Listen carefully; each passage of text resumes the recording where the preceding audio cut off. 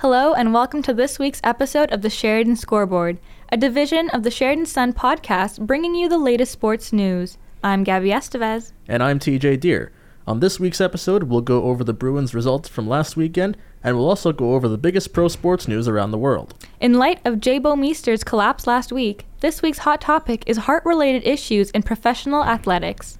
Gabby and I talk with Dr. Paul Dorian, who's a cardiac electrophysiologist at St. Mike's Hospital and is also the department director of the cardiology division at UFT. He filled us in on cardiac episodes in sports, and he also explained the procedure that Bouwmeester recently had. And without further ado, let's jump straight into the action.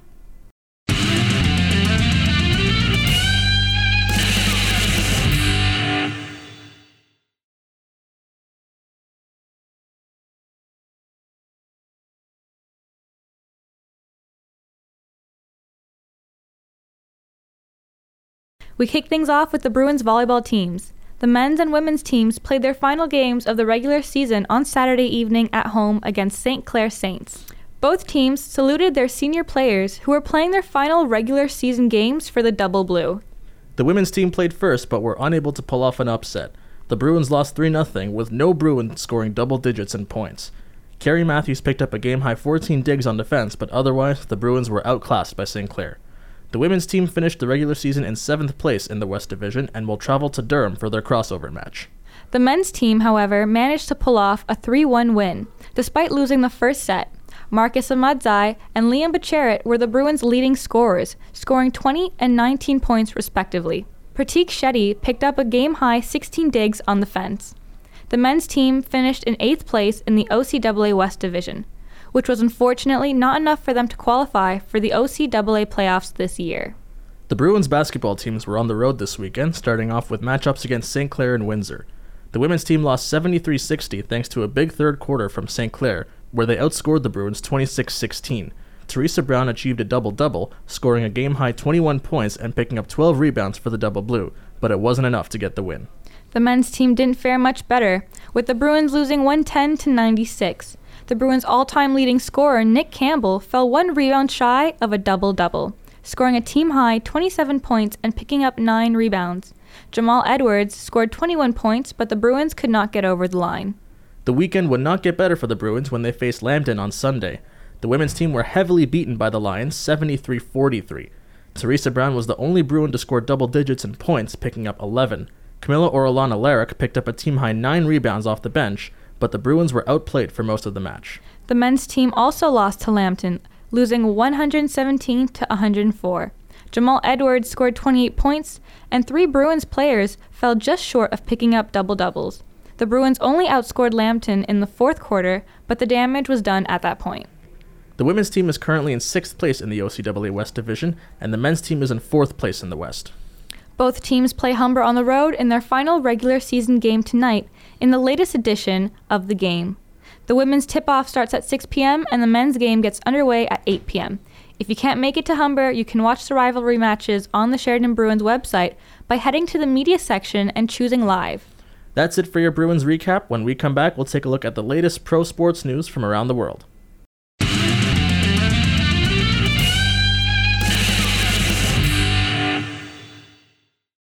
And now for hockey news. What is going on there? So the biggest news coming out of Leafland, Leafs forward Andreas Johnsson is expected to miss 6 months after being hurt in a game last week against Dallas when they lost 3-2.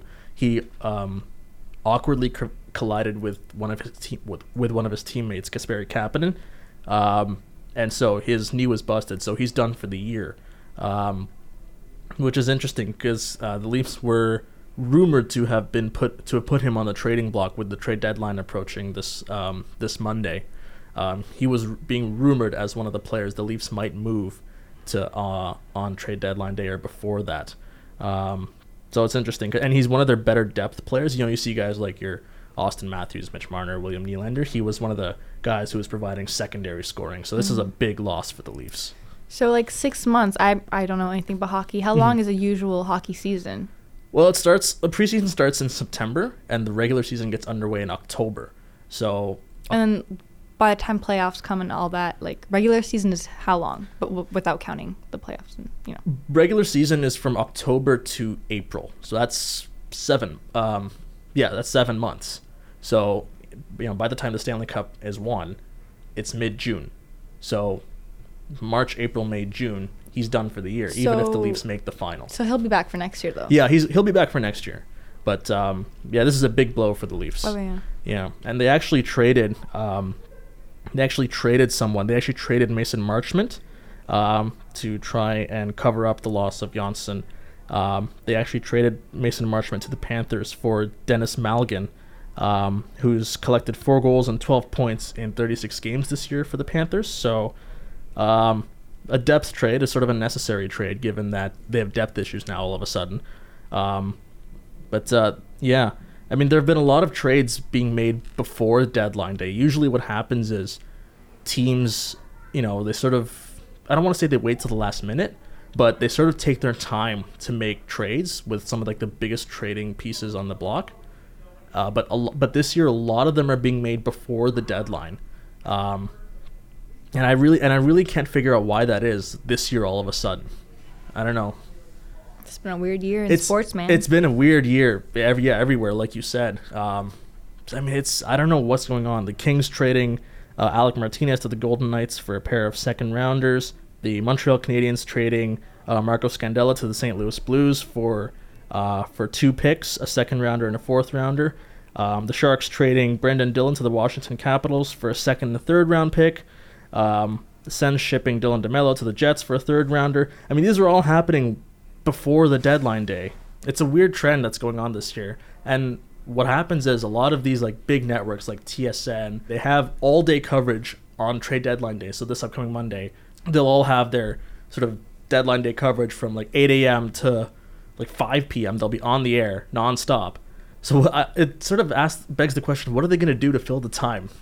Yeah. They usually get... They might, like, just recap everything. Yeah, they do generally recap everything regardless, but usually what happens is they sort of fill the time with, like, really funny skits or shenanigans, so they'll have to really do a lot of that this year. But, luckily, trade deadline is coming on reading week for us, so Monday morning I'm up at 7 a.m. tuning in, watching TV all day. I'll be in Punta Cana, hopefully. Oh!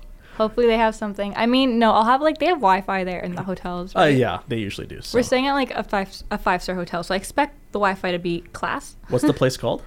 Rio Bavaro, maybe? I don't know. Meanwhile, what's happening in the world of basketball, Gabby? Well, it was All-Star Weekend. Interesting. So it was the All-Star game. There's this revamped format for the All-Star game. What did you think of it? I loved. Really? I loved, like, the East versus West game, like Giannis versus LeBron. Yeah. Loved. Really? I thought it was so good. I thought it was entertaining. Mm-hmm. No, like, usually, the West, I didn't see last year's All-Star game, but I saw the one from 2 years ago and the ones from the 2 years before that. Mm-hmm. And, like, the West was always, like, dominating by, like, a lot. And this time it was, like, to the wire. Yeah, it was. I like that whole, like, having a set score that you got to reach format. Yeah, because I was watching it. I was initially skeptical because I thought, just run the clock.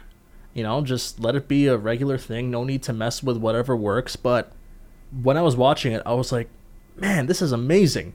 Because instead of a clock, there's a set score. And I didn't think it would work, but I was sold right away. The game was amazing.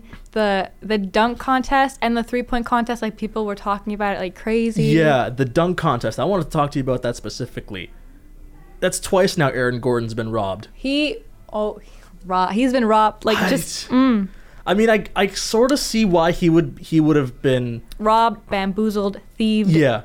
I mean, 2016... I'll be honest, I didn't think he should have won that one. That's just me. 2016, I thought Zach LaVine deserved it 100%. I do too.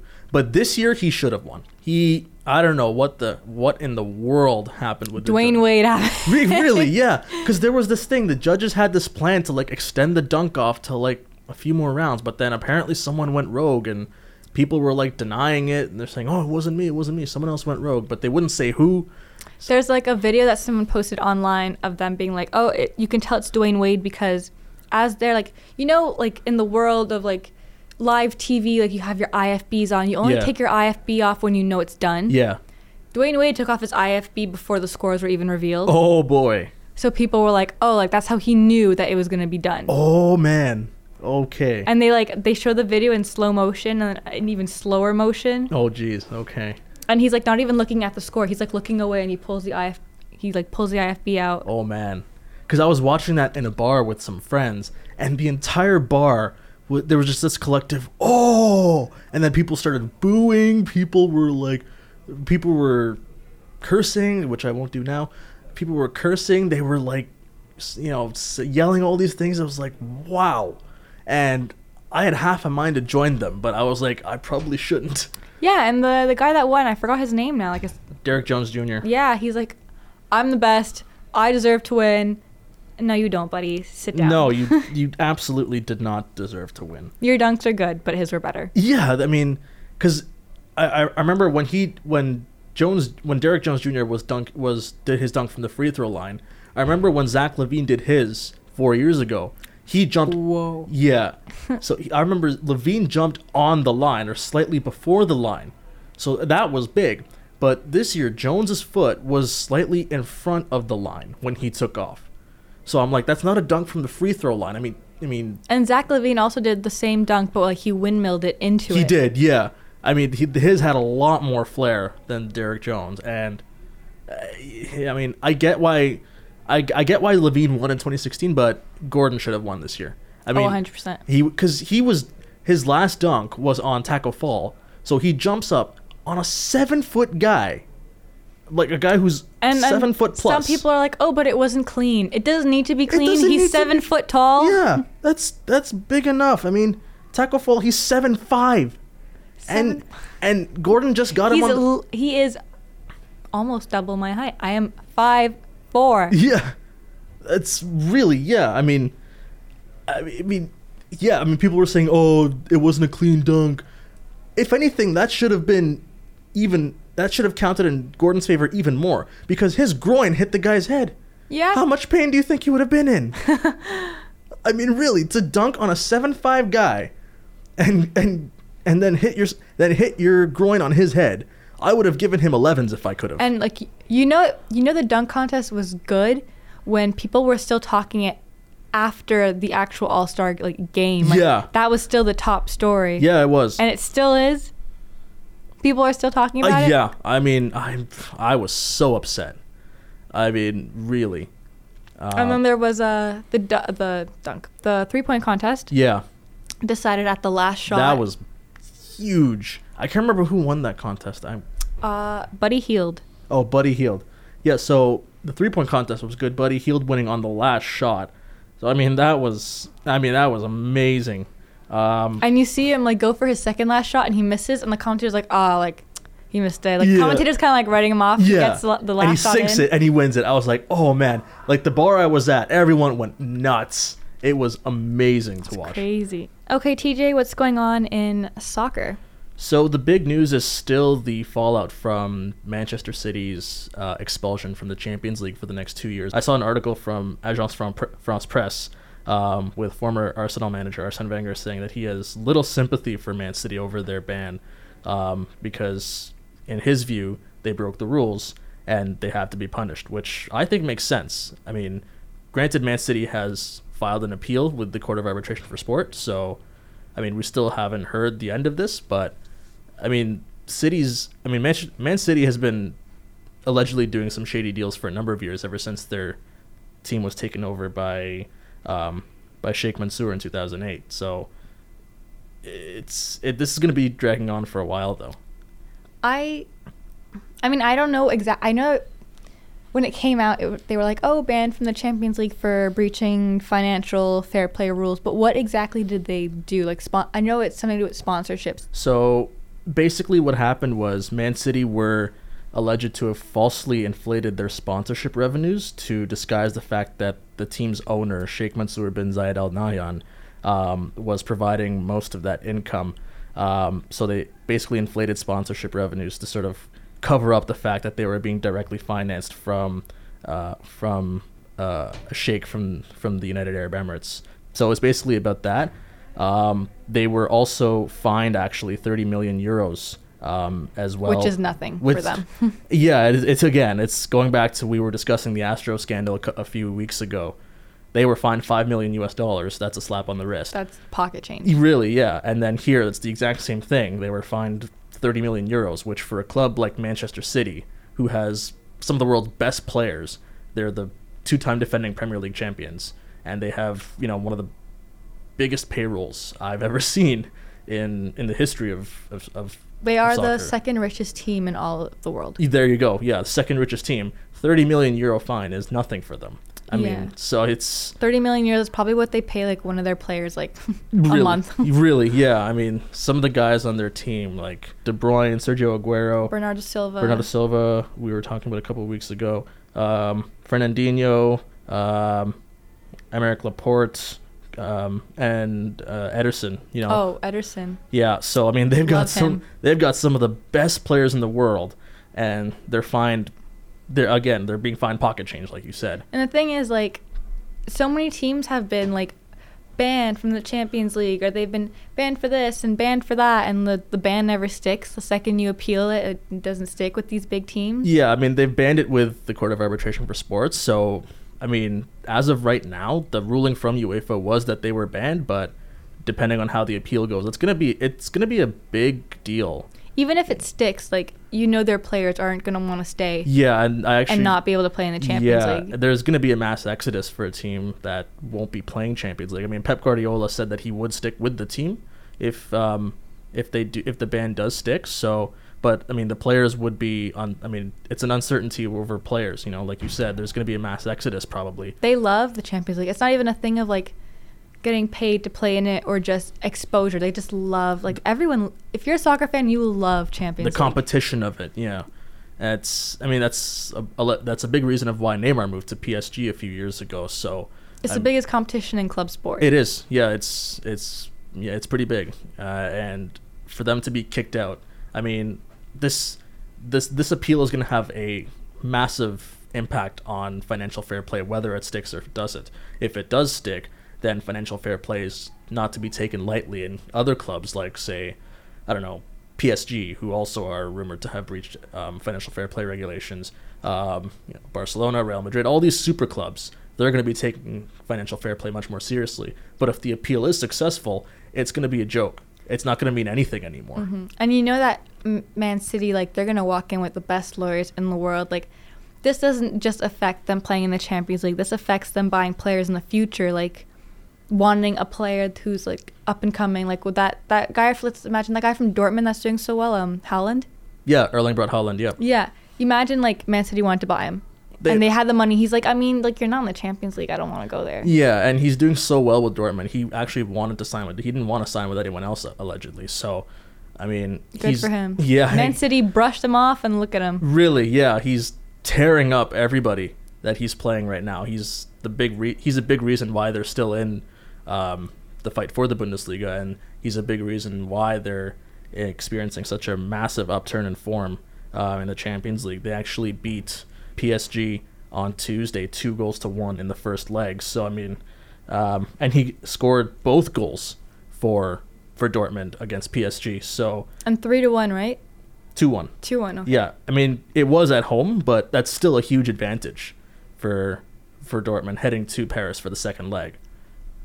PSG, like, that's a good team. Like, it is, yeah, but when you see them lose, like, you always see them like tying and losing by like aggregate, mm-hmm. or like that, like losing by one goal. Like, you don't really see PSG losing by like we've touched on their issues a couple weeks ago with Neymar and Mbappe and their entire list and the club as a whole. Mbappe's a beast. Mm-hmm, yeah, so we touched on their issues. So I mean, it's not like they are going to win the Champions League, I think, but no, they don't.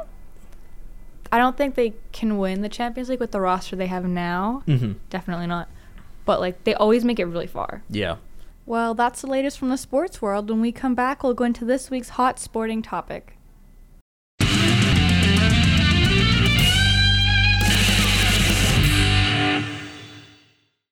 This week's hot topic is about heart-related episodes in pro sports. Just over a week ago, St. Louis Blues defenseman Jay Bouwmeester collapsed on the team bench during a TV timeout in a road game against the Anaheim Ducks. Bouwmeester was rushed to hospital and was responsive later that night. He underwent surgery and was implanted with an implantable cardioverter defibrillator, or ICD.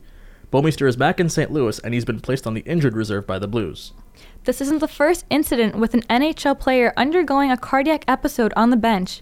To try and get a better sense of why this is happening, we are joined by Dr. Paul Dorian, a cardiac electrophysiologist at St. Michael's Hospital and the Department Director of the Cardiology Division at the University of Toronto.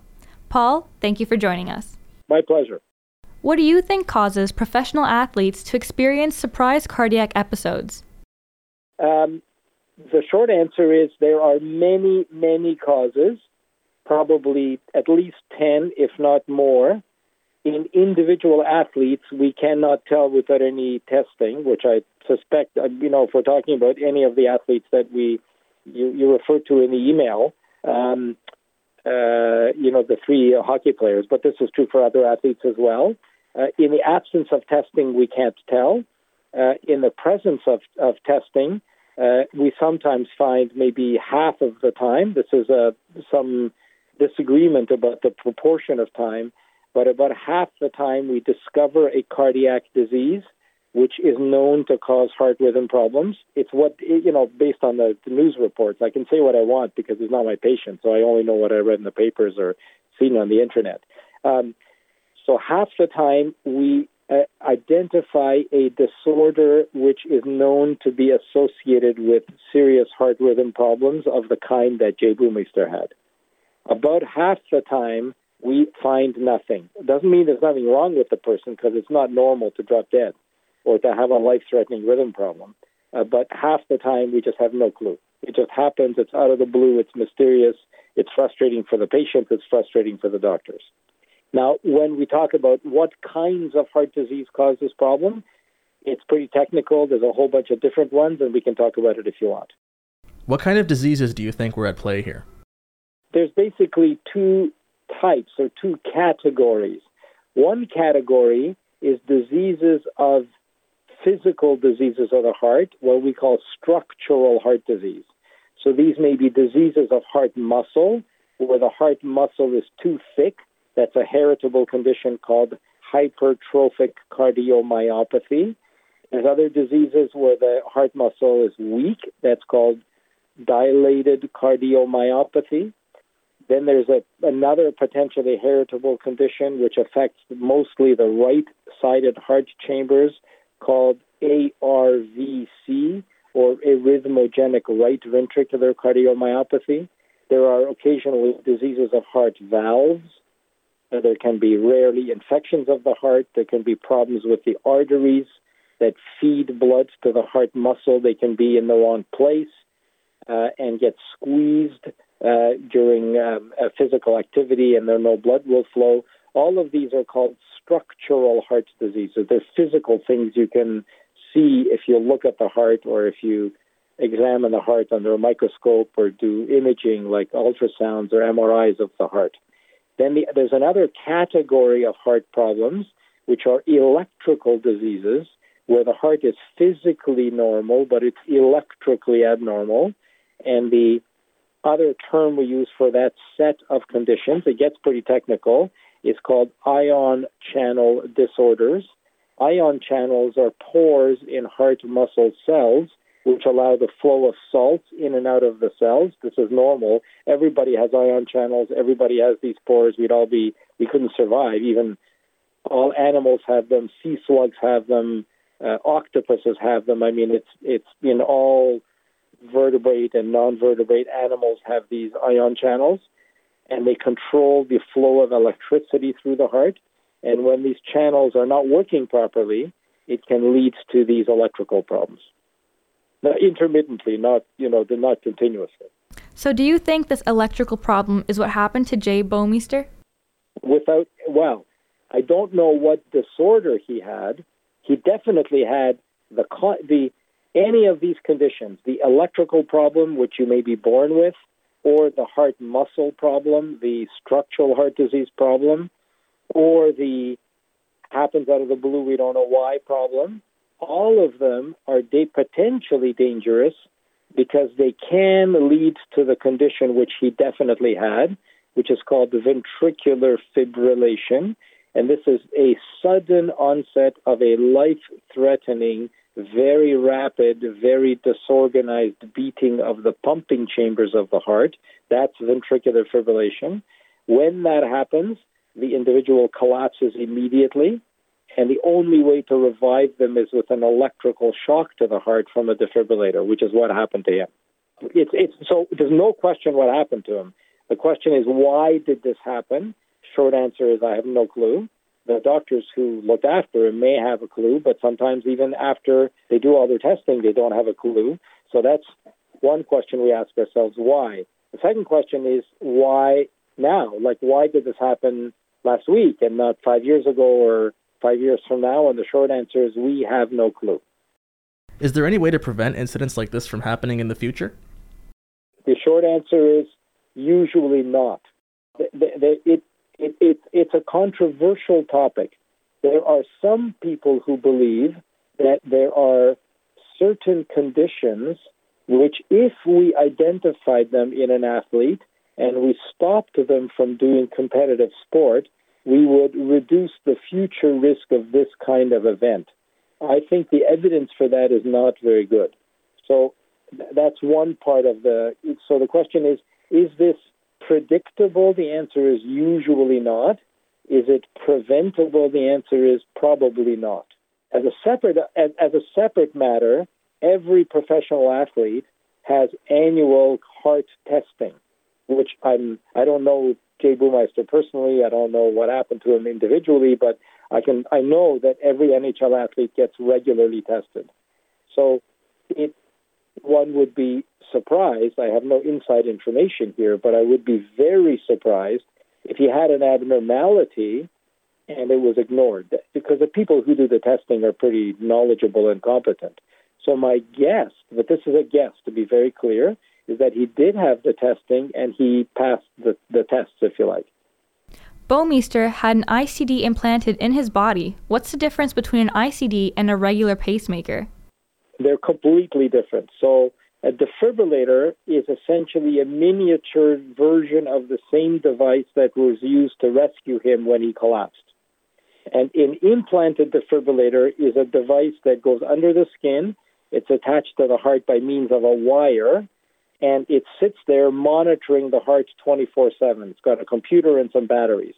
So it doesn't interfere with the heart, it just watches.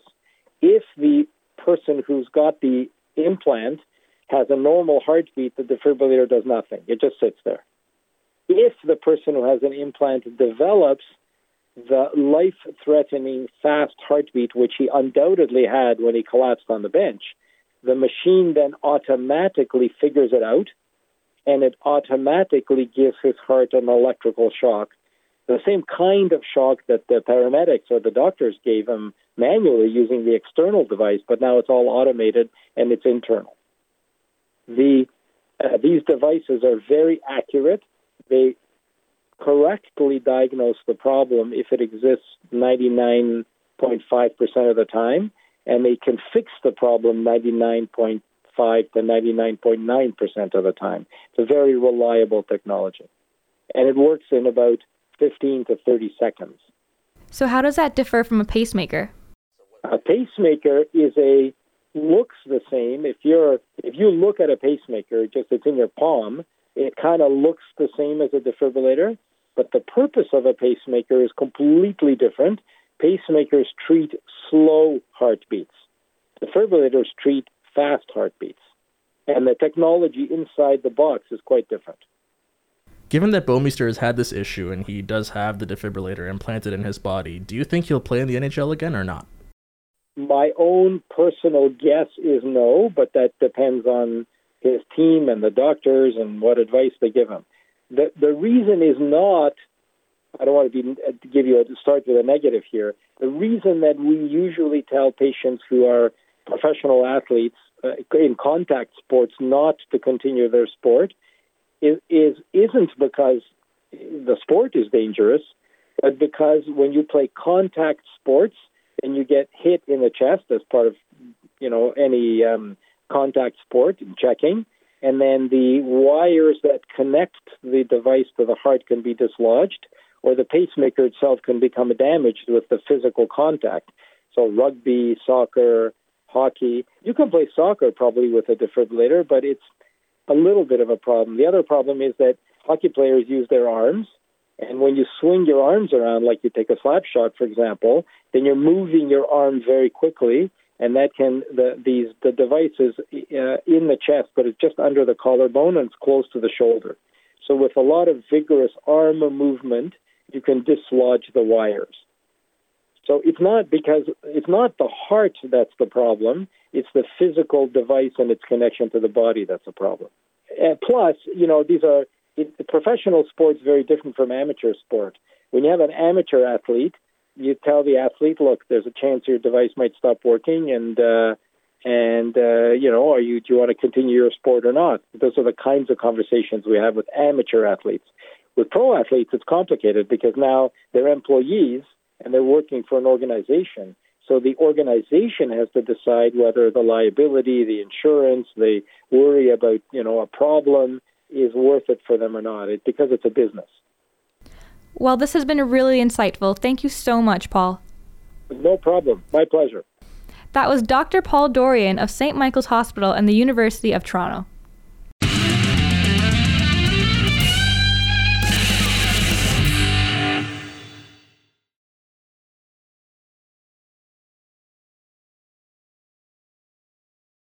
And that's all the time we have on this episode of the Sheridan Scoreboard. Thank you so much for listening to this week's episode. If you'd like to suggest hot topics for us to discuss, or if you'd like to comment on something else, feel free to email us at sheridansun@gmail.com. You can also follow the Sheridan Sun on Facebook and Twitter at the Sheridan Sun, as well as on Instagram at the Sheridan Sun News. Until next time, I'm TJ Deere. And I'm Gabby Estevez. Thanks for listening.